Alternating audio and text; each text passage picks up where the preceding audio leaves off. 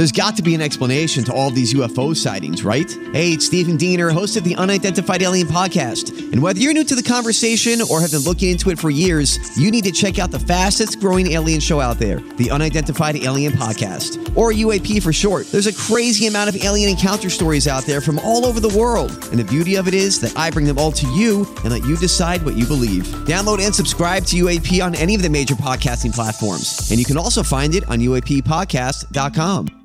Hi, everybody. This is Adriana Trajani. I'm the host of You Are What You Read. I have the privilege of interviewing luminaries of our times about the books that shaped them from childhood until now. We get everybody from Sarah Jessica Parker to Kristen Hanna, Mitch Albom, Susie Essman, Craig Ferguson, Rainn Wilson, Amor Tolls, you name it, they come, they share. New episodes of You Are What You Read drop every Tuesday on Apple, Spotify, or any major streaming platform wherever you listen to your podcasts. Is Gelfand pooping? What is he doing? He walked out with Brittany. He is elsewhere. Oh, God, he's talking to Brittany. They'll never shut up. No, that's just how that's going to go. Anyway, welcome to the family with Tevin Pittman and Andy Brant Bernard. And very good. You know, I gotta figure out how Gelfand, to do this. It sounds What? like he was in the room with us. Yeah. And Gelfand. Oh, he did. I didn't hear it. Oh, sorry. Yeah, I just said and Gelfand. Oh, you said and Yeah. Gelfand. Okay, that makes it. I was totally- confused for a second because I was like, I thought he was gone, but I heard his voice so clearly.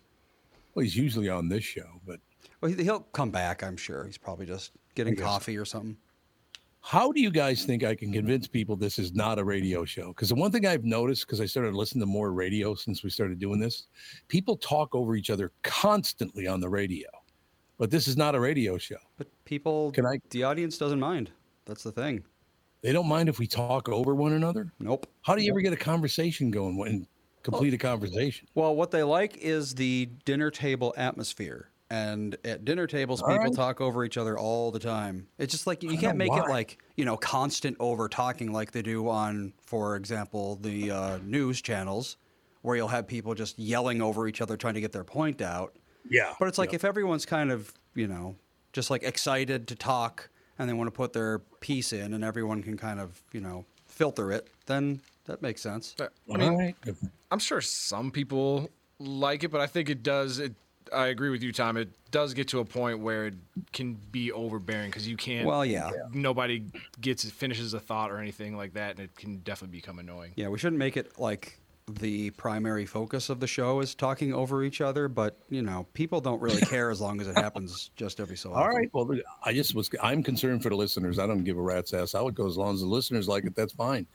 But I've noticed on radio, people talk very loud now on the radio, and they talk over each other constantly.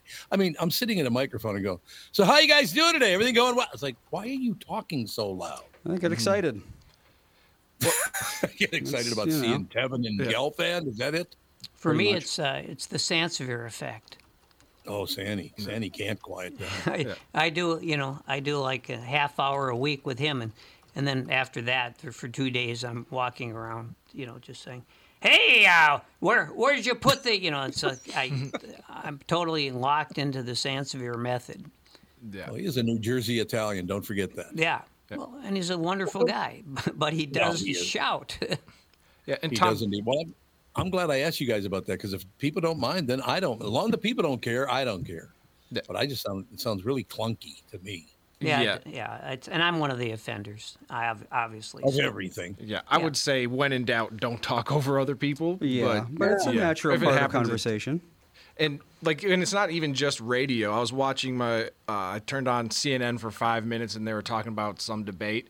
And the two people that were there supposed to be analyzing it, it was just a big screaming over each other argument. Yeah. And I was like, what? This doesn't even, this is so unwatchable. Yep, that's the thing I was talking about, where it's like they're trying so hard to make their voice the loudest one in the room. Yeah. That ruins shows. I can't listen to that sort of thing. Well, good. Well, I'm glad I brought this up to you guys because, like I said, as long as the listeners are not upset about it, I don't care. They can talk over each other all they want. It's just like it's just a carryover from radio and it didn't used to be like that in the olden days, as they say. I don't know. I've been editing lost episodes, and those are 10 years old, and sometimes it was way worse back then. Oh, I'm sure. Yeah, it's 100 times. We do it a lot less now because back then, I mean, if you think about it, for the first year or two, maybe 3 of the show, it's like the majority of the people on mic had never been on mic before. So we had no mic technique, we had no pacing technique, and people still really liked the show. Oh, you know what I was thinking about Mike from Blaine again? I think we met Mike the first year of our family podcast. Is that when that's when he started coming in, right? So he's been coming in for like 12 years. Does that make sense? Or probably 11, maybe 10. The earliest one I can remember is, let's see, right before the state fair. Yeah, okay. I think. That makes sense. Or right after, around then. So, and that was, when was that, 2014 that we did the state fair? It was episode like 500 something. So yeah, it's 2014. About right. That's probably about right. That's what a guy stood on the microphone going, yeah, I'm having a great time in Wisconsin. I'm growing potatoes and I'm growing rutabagas. And remember that guy? He was wonderful. That's the state fair. I actually still have that clip in here somewhere. You do? I have the entire 4-minute interview, but I also have a 6-second clip here. But if I play it on here, you won't be able to hear it. Why not? Because of the way StreamYard's set up. If I had it over on Zeta to Go, I could let you hear it, but I don't know of any way to get it onto there at the moment, unfortunately. Well, you guys can hear it, though. That's true. I'll play it right now. We sell sweet corn on the road, so someone coming by sweet corn, potatoes, onions, pickles. That's pickles. awesome. I can hear that. Oh, you could? Oh, yeah, absolutely. Because I played a YouTube video, that one Cher song, Half Breed. Oh yeah. I remember you told me to play that, and I played it, and you couldn't hear it, but you could hear iTunes. That's interesting. Maybe we updated it. Yeah. Well, maybe it's just better now. We're getting feedback from some of the listeners on the talking over each other discussion. Dale says he agrees with you, Tom, that it's annoying and rude. Well, see. Well, it's I mean, there's always a middle ground, right? I mean, you don't want to be an Altman film. Because what Altman does is he has people talking like they really do talk, Mm-hmm. But, so you want spontaneity, but you don't want it to be an Altman film. And you don't want it to be too natural, I suppose, is the idea. But and a lot of times it's tough because you're not looking at each other so much. And so you're not getting the nonverbal cues. Mm-hmm. Yeah, that does make it hard. That makes a huge difference. But yeah, I mean, and again, like I said, pretty much everyone in the chat said that they like the positivity and energy, and that is more important to them than the talking over thing. Joe says that they're used to it, and it's no different than going to a bar where everyone is just talking, and you got to learn to filter it out. Andy on the email thing says that they like it when it means that people are engaged in the conversation. What he doesn't like is not letting people finish or get a word in.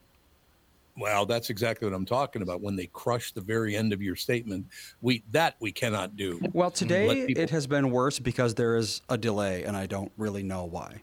You are definitely delayed today, and I can't really figure it out. I think your internet might need to be restarted. It's always been a slight problem. Well, yeah, it's been slight, but like today, there's been times where like we'll say something and he won't respond for like 2 solid seconds. Yeah, which that's not normal. I wonder what that's all about. I don't know. Or you could just not be paying attention. It's hard to say. Yeah, it's my fault. That's not you guys' your fault. It's all fault. me. Yeah, absolutely. Okay, ask me a question and see how long it takes me to answer. Well, I don't think there's a delay. I think it's just there's moments where if I'm saying something or Brittany's saying something or anybody's saying something, and then you'll take a pause because you're not sure if they're done or not. That's possible. I think that's what it is. Yeah. Yeah, I don't think it's delayed. You can hear me now, right? Yeah. Yeah. So it's fine. It's not a delay. It's just, my reaction, because I start talking and somebody talks over me, so I just stop talking and let them do it. So I talk very little on this show. Just kidding. Anyway, moving forward, what's the latest in the news? Anything good? Well, as I've said, I'm very excited about the Quick Lane Bowl. Yeah, it's going to be quick. It's going to have a lane, I think it's going to be great for the Gopher football team. This will be great for recruiting, because they can say to these kids they're recruiting, hey, and you might get to spend Christmas in Detroit. Now, that's something that Alabama can't offer. Yeah, but at $2 million, that could almost pay for 1/10 of their tuition. So, hey.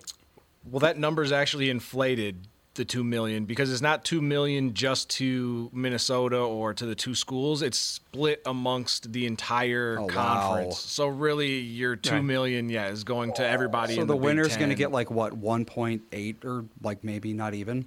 No, not even, because there's it's evenly split. Yeah, so they give it to the Big Ten, and then the Big Ten distributes that to. Well, so it's Big Ten, so then each gets $200,000. Yeah, something like that, because it's however many split teams. among how many 16, people on a? I think are in 16. There's 18 that are going to be in next year. I don't know. There's 14, 16, 18 Well, yeah, teams. but How many? the coach PJ Flack, he says he's very excited about this. What he doesn't tell us is who the hell's going to be the quarterback.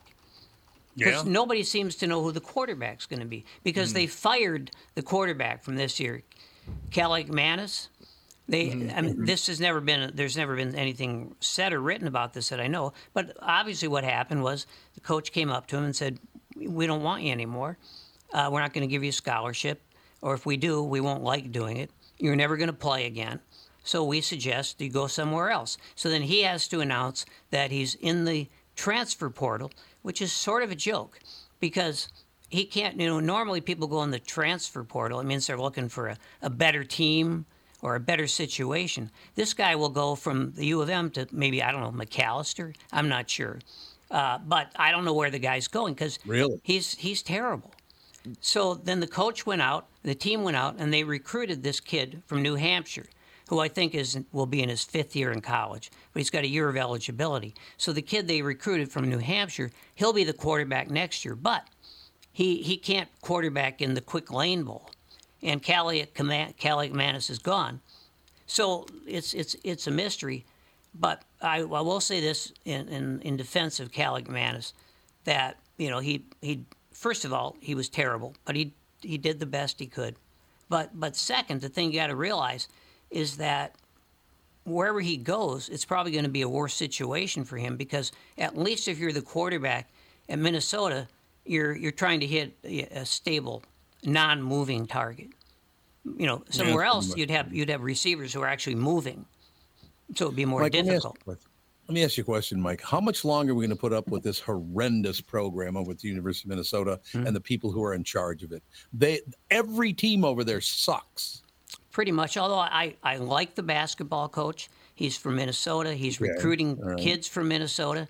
Last night, they had what would be considered to be a very small upset over Nebraska.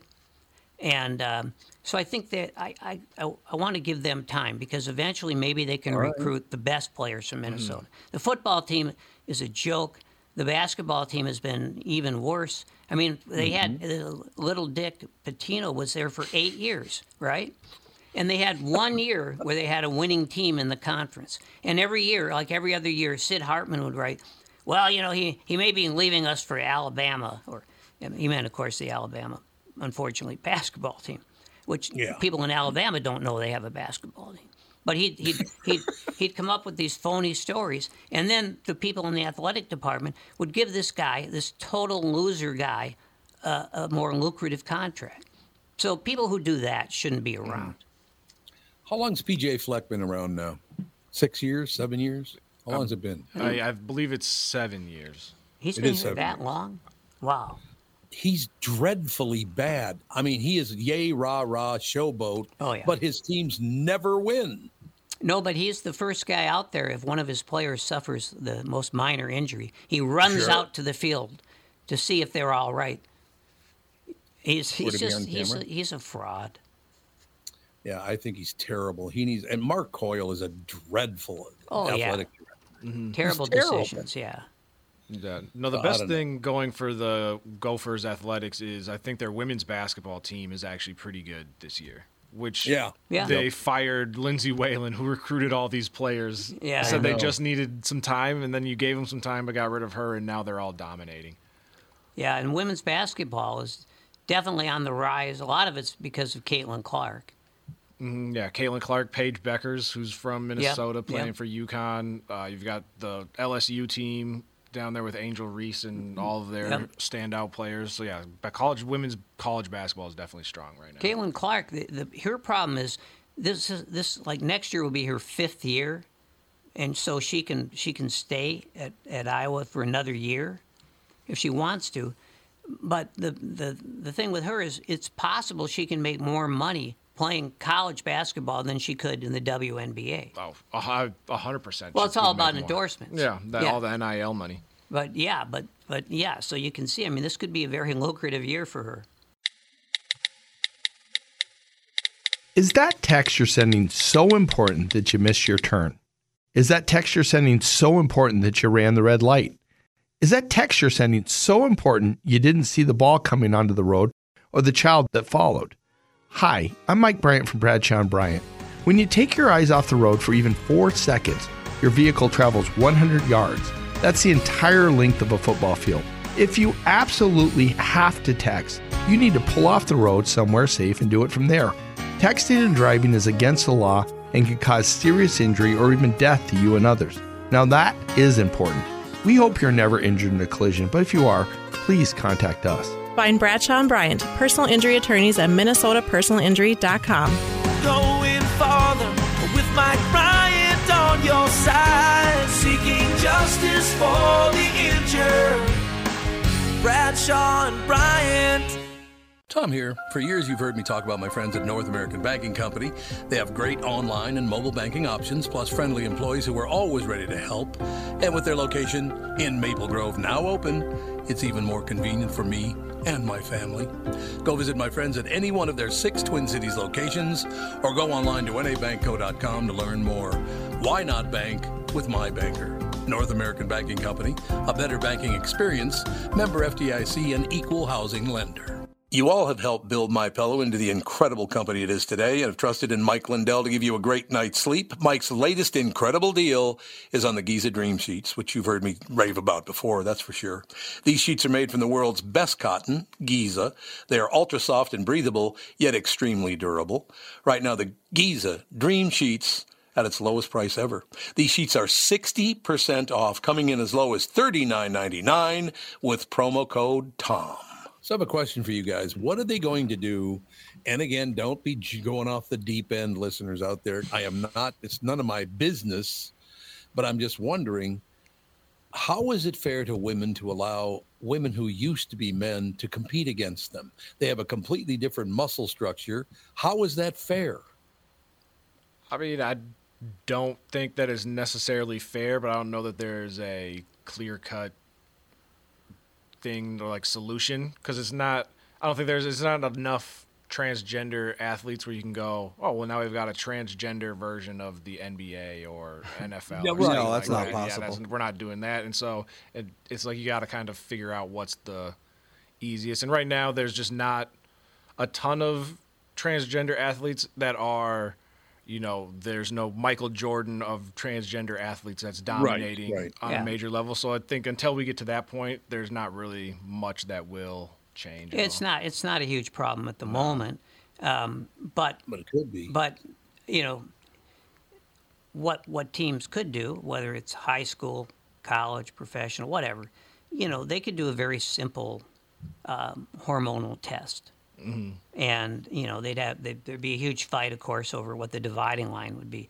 But they could do something like that. Yeah, and I think you'd have to wait until there's somebody that tries to take advantage of the system where you have like what was the movie Joanna Man, where it was the guys that pretended to be women so that they could dominate the WNBA. Yeah. You'd have to there'd have to be somebody that tried to say like, hey, I'm transgender, when they're really not, just because they wanted to try and win a championship. Well, didn't that happen in swimming? Women's swimming already for the Olympics? It was. Well, Brittany was saying it wasn't the Olympics. It was a. Oh, it wasn't the Olympics? Okay. Yeah, I thought it was the Olympics. It was like some smaller, I think it was collegiate trials, but they ended up winning a championship, and there were questions about how far down the transgender path. Yeah, and that goes back like 50 years or so. Yeah. You know, but the Russians were always accused of that. Oh, that's right. You're absolutely right about that. It wasn't that the players were necessarily transgender, but, you know, it would have been more like they were, you know, getting these huge hits of testosterone. The women were. Mm-hmm. Yeah, that's exactly right. And basically, from what I understand, it's pretty much swimming and running. With the women don't feel it's fair because they can't possibly compete. Cycling, too. Cycling, too? Mm-hmm. Okay. It's becoming a big thing in cycling. Yeah, I mean, I just look.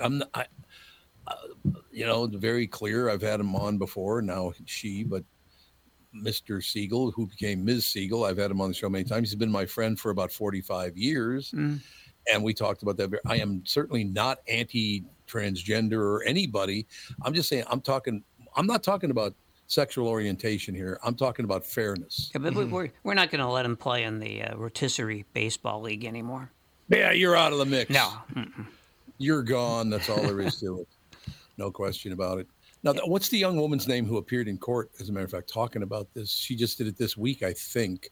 What is her name? God, I can see her face, but I can't remember her name. I think I can't know if she's a runner or a swimmer. I don't recall, but I just, you know, there's got to be a way to figure this out. I suppose someday there will be enough transgender people they can just have their own division and compete against themselves. Well, and plus, I think if this becomes a growing problem, they can do a test, and I think nobody wants to be the first ones to do that. Joe from Louisville says Riley Gaines. Riley Gaines, that's exactly who it is. There you go. It's Riley Gaines. Yeah, she appeared in court saying that she just can't win anymore because she's competing against transgender athletes, and she's nowhere near as strong as they are. I mean, this is her argument, not mine. I just like to see some sort of fairness. That would be good. Well, the cynical take is that a transgender league wouldn't work because a lot of these people are not transgender. They're simply pretending so that they can take all the glory in women's leagues. Is that true that they're not even transgender? They're just men who pretend to be transgender? That's a debate we're not technically allowed to have in many states. I think we're Minnesota getting into conspiracy theories with that one. No, I'm just asking a question here. I don't know anything about this. No, I understand. That's just my suspicion. Yeah, I haven't heard of any like ring of, you know, like there's no ringers going around where there's, you know, a bunch of people pretending to be women or pretending to be men. Realistically, the only solution would be, okay, well then just get rid of the WNBA and NBA and just make one league where everything is co-ed anyway, so it doesn't matter. Yeah, and again, I'm not criticizing anybody here. I'm just wondering how they're going to handle this situation because there are several people that are quite upset about it, you know. So because I don't have any opinion. I don't watch the Olympics anymore. I don't watch swimming and I don't watch running, so I don't have a position. I just know that Riley Gaines did appear on a lot of television shows in the last week or two about this very subject, so it's top of mind. You know? Yeah. Unfortunately, because in America we really only care about, you know, baseball, football, basketball. That until so when it's, you know, high school swimming, you know, unless you're in that community, nobody unfortunately really is going to pay much attention until it gets to, you know, the Olympic level or a championship level. So it's one of those things where kind of people just don't really pay attention, and we'll sort it out when it's right in our faces and something we do like. Yeah, and I'll tell you what, back in the day when I was, you know, in my teens was when this whole steroid thing kicked in. I believe I was 18 years old when a guy approached me and said, hey, you should do this. You would be an incredible athlete and blah, blah, blah. They also approached a guy named Jesse Ventura, who was going to Roosevelt High School at the time. Yep. Same as I was going to North High School. But steroids changed weightlifting forever. Oh, yeah, well, no question about that. It's like, whoa. Well, and then leaked into baseball as well, where they have a whole steroid era. Barry Bonds, who, you know, his neck grew about 3 times its normal size. That's when they start pressing 200 pounds with their neck, then you know there's something going on there. Mike, do you know the world record when I started lifting weights? And this is many, many years ago, obviously. I believe the world record for the bench press was right around 450, 450 pounds. You know what it is now, Mike? I have no idea. 1,200. Oh, my God. Oh, my gosh. He is a human being? That's a human being. There are hydraulic but- lifts that can't do that. Yeah, That is exactly. true. You should see the muscles on this guy. Well, that's with that's with a shirt though. Without the benching gear, the world record is only 780 pounds, which is still an insane 800. amount. Yeah, I mean, but actually, without the bench shirt, it hasn't gone up that much. It's gone up, but in 1982, the record was still 700 pounds. So we've gone up 80 pounds in 40 years, as opposed to with the shirt, it has gone up 700 pounds in 40 years. So these But you have to shirts remember- might have something to do with it, I think. But I will say this. I was approached in 1969, 1970 about doing steroids. So now that changes everything because now you're talking about things 12, 14, 16 years later after people have been doing steroids for all that time. You know? Yeah. Yeah. It'd be interesting. The difference between a 1970 bench press and a 2023 bench press. Yeah. I bet you that gap is huge. Absolutely. And Tom, I'm going to go out on a limb and just assume that you turned down the steroids, correct? I did not do the steroids. Perfect. I got this voice from my mother. How thankful are you looking back that you didn't take steroids? Because now all those people that did, like their bodies are just destroyed. Yeah, they and sure they're are. dying a lot younger because they put so much stress on their bodies. Mm-hmm. Well, the guys I started lifting weights with back in my late teen years, I think there are 3 of us still alive. The rest of them are all man. dead. Jeez. All of them. Once your testicles go, you would think that would be a danger sign. You would think. Exactly. Well, That'd the be other a thing big about problem. so like the current world record holder without gear is a guy named Julius Maddox, and he's been the world record holder for a few years now. Mm-hmm. But looking at him, his arms barely go past his waist, and that is one of the Oh, main that's huge. things Yeah, that makes that's you a huge. good bench press Yep. guy. Really? Yeah. Is having really short arms It's all about because leverage. Exactly. So it's like I almost feel like you should like divide by arm length or something like that in order to get the true number. Yeah. Are you bringing this up because of your monkey father? I have pretty long arms as well, but I mean, Honest to I would God. never. I don't think I could ever bench press 200 pounds if I tried. So I'm not exactly you like, probably oh, this is unfair. I could do this. I Very have the same leg length of guys who are like 5'10", 5'11". Oh, you got a long leg. Long legs, and obviously that means very short chest. Yes, I'm all limb. Yeah. Well, I'll put it this way: my pants length is 30 inches.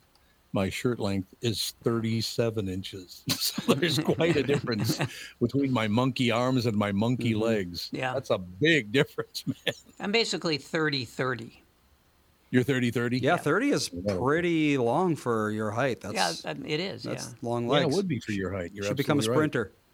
sprinter. Well, that's as has been suggested, but mostly by people who broke into my house. So I don't know if you can take that Sure. seriously.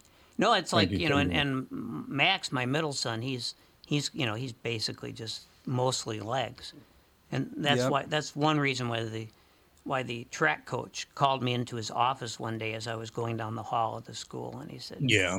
"What's going on with your kid?" I said, "What do you mean?" He said, I can make him a star. He'd be perfect. 440. He could be the main guy in the 440. I watch him. I see him outside. He runs like a deer. Instead, he's playing tennis. He'll never be any good at tennis. Was he good at tennis? He was pretty good. Yeah. Well, Oh, I mean, that's good. he was good at St. Louis Park. He was the captain of the team, the number one guy. But that doesn't mean he was going to beat anybody from Edina or Minnetonka. Because he didn't start playing tennis till he was 12. You can't be really great at tennis if you start at 12. Yeah, you're probably right about that. But the Mike, coach, I just want to add one more thing, and that is that what I said to the coach was, well, have you considered the fact that he likes to play tennis? Yeah, well, there you go. But, the coaches don't look at it that way. No, they do not. You're absolutely right about that. What did they ever do anything looking back? Because I do remember the accusations of cheating by the Russians for about 3 decades. Yeah. Did they ever do anything about it?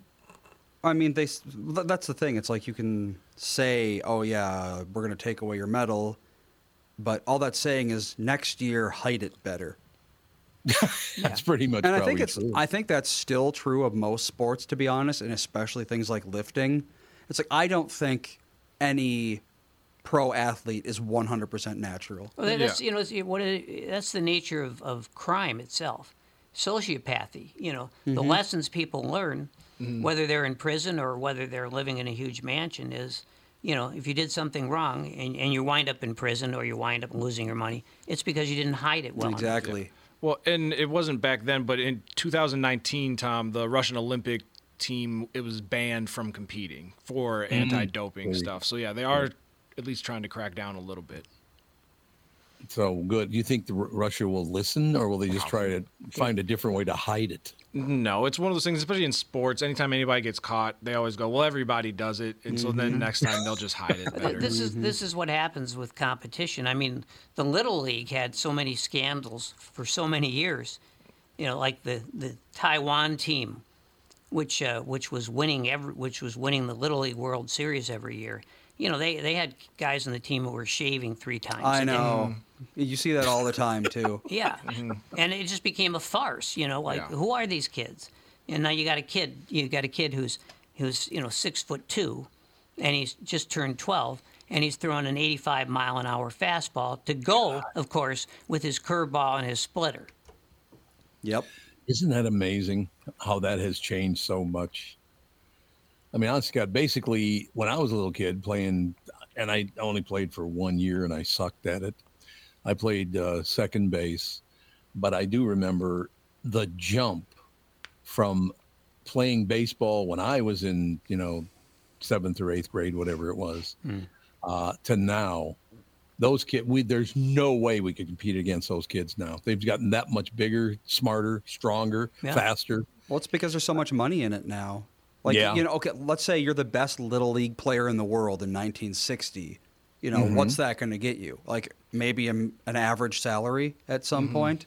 Or is now $20-30 million a year? Well, a good baseball team now, if you're pitching for a really good baseball team, you should be able to hit 95. $95 million? No, 95 miles an hour. I was going to say, Jesus Christ, I didn't know it was that bad. No, Although, these high school kids are throwing 95-mile-an-hour fastballs. Mike, how?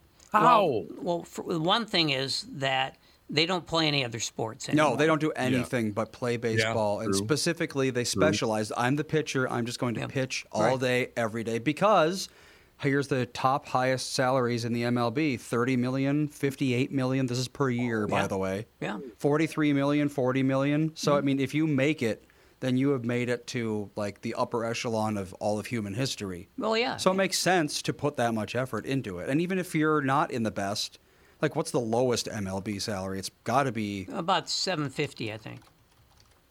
Is it $7.50 an hour? Yeah. $750,000 a year, I think, is the starting salary. Yeah, $720,000, and that's a lot of money, and that's the lowest if you make it into the MLB. And these kids, by the way, they've got world-class coaches. And they've got world-class supplements, exercise routines. We got everything down to a science where it's like we know exactly how many of this exercise you need to do, how much protein you need, how much creatine you need. And that kind of thing didn't exist 70 years ago. They're also going to have surgery when they're 19, probably. Yeah. Yeah, that's the thing. They'll have the Tommy John surgery. Yep. And some of these kids now, they get preventive Tommy John surgery. Like they don't even wait for the muscle to tear. Yep. They get the surgery before. Really? Yeah, and they that's like no matter how good of an athlete you are, doing that is very bad for your body because like ligaments and tendons, they don't really get that much stronger.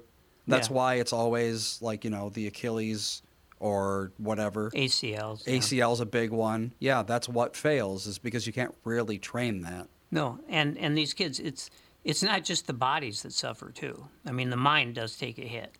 Sure. No, I'm sure. Yeah, that makes sense. You need to know a guy for your auto repairs, legal issues, banking, and more. The same goes for investment advice. You need a guy to help you be successful, someone you can trust who gets results.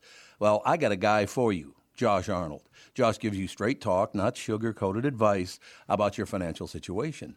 Josh has seen it all when it comes to economic and market conditions, and Josh can make sure that your retirement objectives match your investments. Do yourself a favor and call Josh now for a no-obligation, 48-minute evaluation.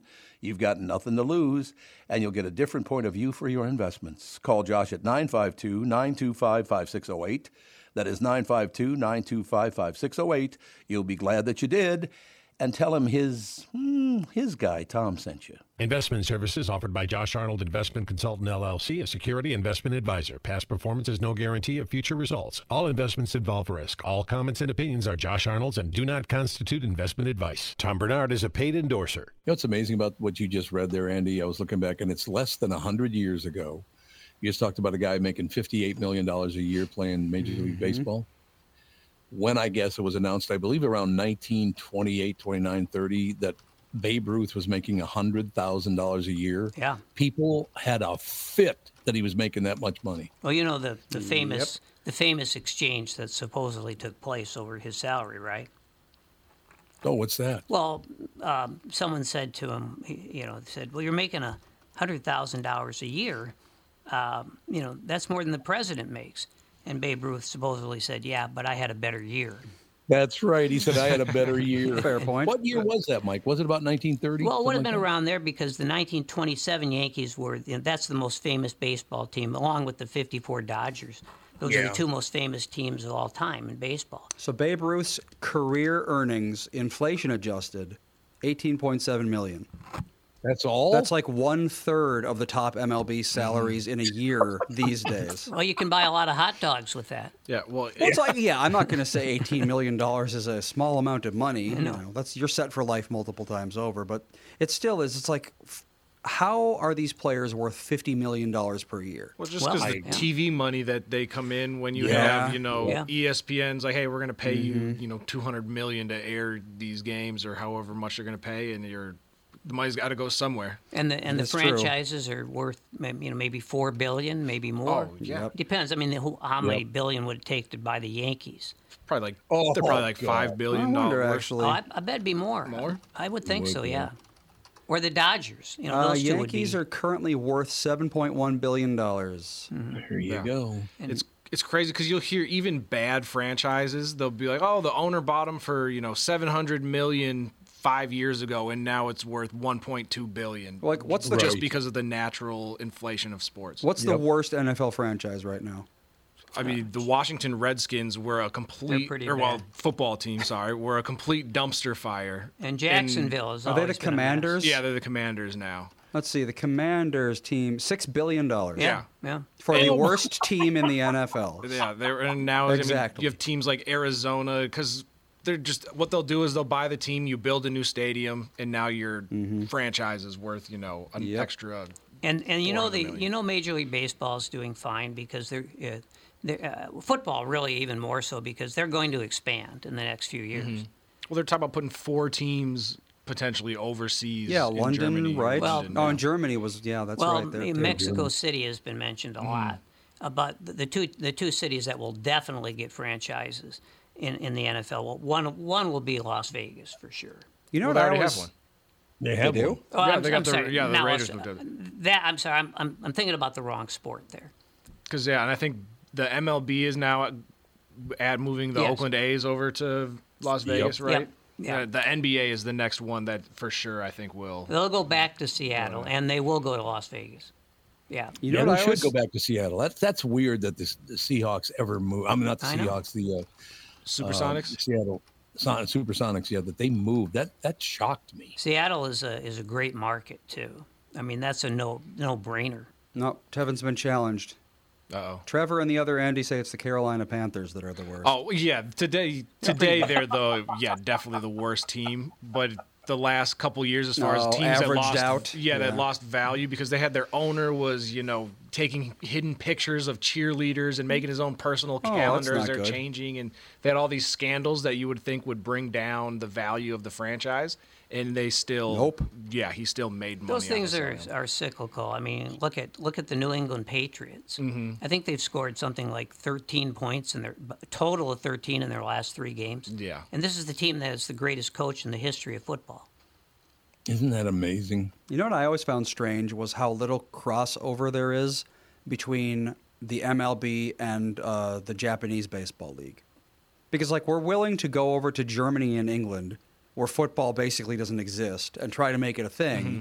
Whereas in Japan, baseball is huge and has been for decades. Well, I think it's because baseball's so huge that they wouldn't necessarily be interested in. Well, but I don't mean putting MLB franchises in Japan. I mean, like, franchise versus franchise kind of thing. Oh. Wouldn't that be interesting? Yeah, that would be cool. I mean, they have, I forget what the term, it's like the World Baseball Classic or something like that, where it's the, Japan versus U.S. versus the Dominican Republic and everybody. It's like the Olympics type of thing. Yeah. So they do have things like that. When I was a kid, I still remember listening to the game on the radio.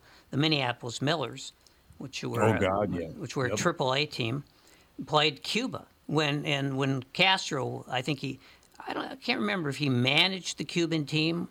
He might have made an appearance as a player, but that was, to me at least, that was like the biggest sporting event I'd ever heard of.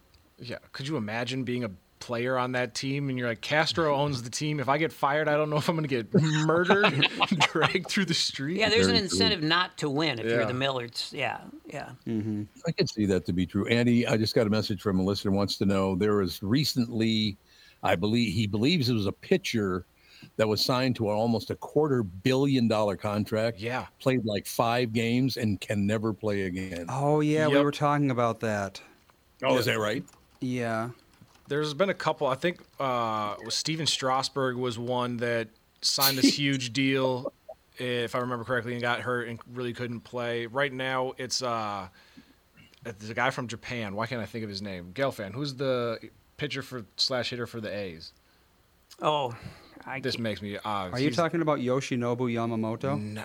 Because he had a contract, apparently $300 million.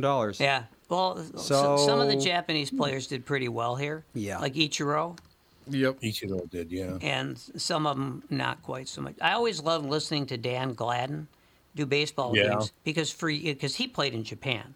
Shohei Ohtani. Sorry. Oh, Shohei Ohtani. That's what yeah, he's a free agent. Yep. So he'll probably get the biggest salary in the history of baseball. Oh, for sure. Well, he has to, because right now he's by far the most valuable player of any team. He's incredible. There hasn't been anyone like him before. You have to go back to Babe Ruth for a guy who could hit home runs prolifically and pitch as well as or better than anyone else. That is amazing that he does pitch. Because Babe Ruth did too, by the way. Yeah, that's what I'm saying. Yeah. He's like a modern day Babe Ruth. And he absolutely is. Is it more impressive to do it today in like kind of the steroid-ish era, or back when Babe Ruth did it when he's drinking beers between innings and hungover, smoking cigarettes, like working a day job? He had a year where he could barely walk. Mostly it was because of all the hot dogs and beer he was consuming. And probably there was a little syphilis thrown in there too. What? Never. I'm speculating, You know what's so funny about that is when I moved to New York in I guess it must have been about 79, somewhere in there. And I was invited. I used to go to the it's the old stadium, the old Yankee Stadium, which was beautiful, by the way, magnificent. Fantastic. Oh, yeah, the KQ listeners, we took them there, I think it was 1988, I think, when we went there. Can't remember, but it was right after, so it had to be 88 because after the World Series. But I was invited to go into the clubhouse of the New York Yankees. And I'm walking around and I'm just kind of standing there in front of one of the lockers and all the rest of it. And I looked down and there were foot markers, painted footprints. And I was apparently standing at Babe Ruth's locker. And honest to God, it made my heart skip a beat. It was like, oh my God. Oh yeah. I mean, it was overwhelming. It was Jesus. I remember the first time when I was covering baseball, that I went into Yankee Stadium and I just looked around and kind of got the chills. But what I remember most, the first year covering baseball, is Carl Yastrzemski's last year. He played his whole career with the Boston Red Sox. He had played for the Minneapolis Millers before that. Loved him. And so I thought, I after the game, I went into the locker room, and I expected to see him, sitting on like a throne or something, right? He was sitting at a converted like 8th grader's desk, right? And at this little desk, and he put his cigarettes into the ink holder. Oh, sure. And he still had the black marker under his eyes, because all players did that in those days, supposedly to reduce the glare. And I mean, if I'd walked in and seen this guy and you had said, "Oh, there's Jim. He's our accountant," I would have said, "Oh yeah, that's fine." I mean, today, guys don't look like that so much anymore. No, not at all. Could they even compete anymore, Mike? It'd be tough. It'd be very tough. It would be almost impossible. The only really horribly arrogant baseball player I ever really ran into was probably Reggie Jackson. Oh God, yes. I mean, it was just sort of disgusting. I mean, he was so arrogant, and he really thought he thought that he was not only the greatest player ever, but I think he believed he was the greatest intellectual who ever played baseball. That's true. And that's where you kind of draw the line with most baseball players. Were you with me the day that I was teasing him? He was with the A's, I believe, at the time. Mm-hmm. I was out at the old Met, and I was kind of razzing him a little bit, and he was doing some, stretches and all the rest of it, and he bent over to do his back stretch and gave me the finger between his legs. Well, that says something, because he wouldn't respond to most people. No, he gave me the finger. But you did it well. I've never seen anyone rattle baseball players the way you did. Oh God! And a part of it was, of course, your voice. Yeah, that's because they were going to yeah. pick that up no matter where they were in the stadium. But God, I remember the first time I referred to Papa Jack, Ron Jackson, as Papa Up. Yeah. Oh my God, did he get pissed at me? But no, from what I saw, from what I personally witnessed, nobody hated you more than Joe Rudy. Oh, Joe Rudy really hated me. There's no doubt about that. And of course, you're sitting kind of down close to third base, right? Yeah, and absolutely. Rudy was playing left field. Yep. So you were able to connect with him pretty easily. And then a guy at one of the games, because remember they used to have the fence, the chain link fence, like the old ones out at the old Met. Mm-hmm. They wouldn't have that now because it looked too cheap, but they had it out there. And a kid was drinking beer, and he kept sticking the cups in the little, little diamond-shaped things. Mm-hmm. And by the time we got to about the fifth inning, it spelled out Rudy sucks. Well, didn't Gene Mauch give you the finger too? Oh yes, he did too. He did it like this though. He's coming back in the dugout, and he didn't look at me. He just went, "I had to stretch my forehead." I covered Mauch, and he really, I mean, he was a guy who took things very personally. He was a great manager. Oh yeah, a great manager who never won, and I think it's amazing to me that year after year, he would because he would accept jobs with teams like the Twins. He's working for Griffith. He's never going to win a pennant there, but he sure did try hard, and the sadness I saw in his face, and I guess I could also say the shattered bourbon bottle on the wall, will always stick with me after the deadly series in Boston. It was I'm sure you remember this, Tom. It was late in the season. Was it 78 maybe? And the Twins had been right. They'd been contending right up until like the final 2 weeks or so, and then they got blown out in Boston. And I remember. And that was it. And so we were moving on from Boston to, I can't remember where we were, probably going to New York or someplace after that. But it was over. It was over. They'd lost any chance to win the pennant. And I walked into the locker room. First of all, they wouldn't let us in the locker room for like 10 minutes, which was unusual. Normally you just came in there.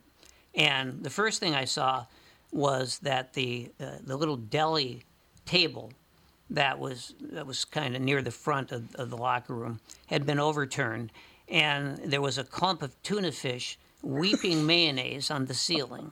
And then I walked into Mauch's, the visitor managing's office, and I never said anything to Mauch when I walked into his office, because he would say what he wanted to say.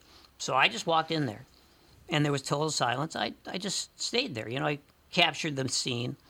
And then Keel, was he the third base coach? I think he was. I believe so. Yeah. Yep. Keel came in. Keel sort of acted as Mauch's footman, And he said, do you want to? Are you taking the team bus to the airport? And he paused, thought about it, and he said, no. He said, I can't do it. I can't hear the sounds of joy tonight. Oh, I like it. That was the most poetic thing any manager ever said to me. Yes. He wasn't saying it to me, but it was the most poetic thing I'd ever heard a manager say. He was a great man. He was a hell of a manager. There's no question about it. And missed it by, when did he leave the team? Was that like 84, maybe something like that? Sounds about right. I'm not sure about that, but it sounds about right. And then he leaves, and 3 years later, the Twins win the World Series because they have a new owner. Yep. Did they win that in like the third season, I believe? Did Carl Pohlad buy the team in 85, 86, something like that? Does that make sense? I can't remember. That was 40 years ago. Well, yeah, that sounds about right. You know, I mean, Griffith owned the team when I was covering it in the mid to late 70s. 84. Yep.